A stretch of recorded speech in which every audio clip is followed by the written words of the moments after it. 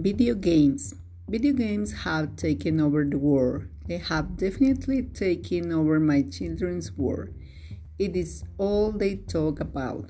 PlayStation, this, Nintendo Wii, that I am not happy about it.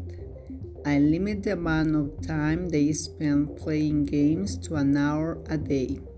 They play their games, get it out of their system, and then do their homework. After that, they go to the park to run around. This is important. Too many children don't get enough exercise because they spend half the day playing games. They are pretty addictive. Once you start playing a game, you want to do more or go to the next level. The Wii is okay. At least you can get some exercise while you play.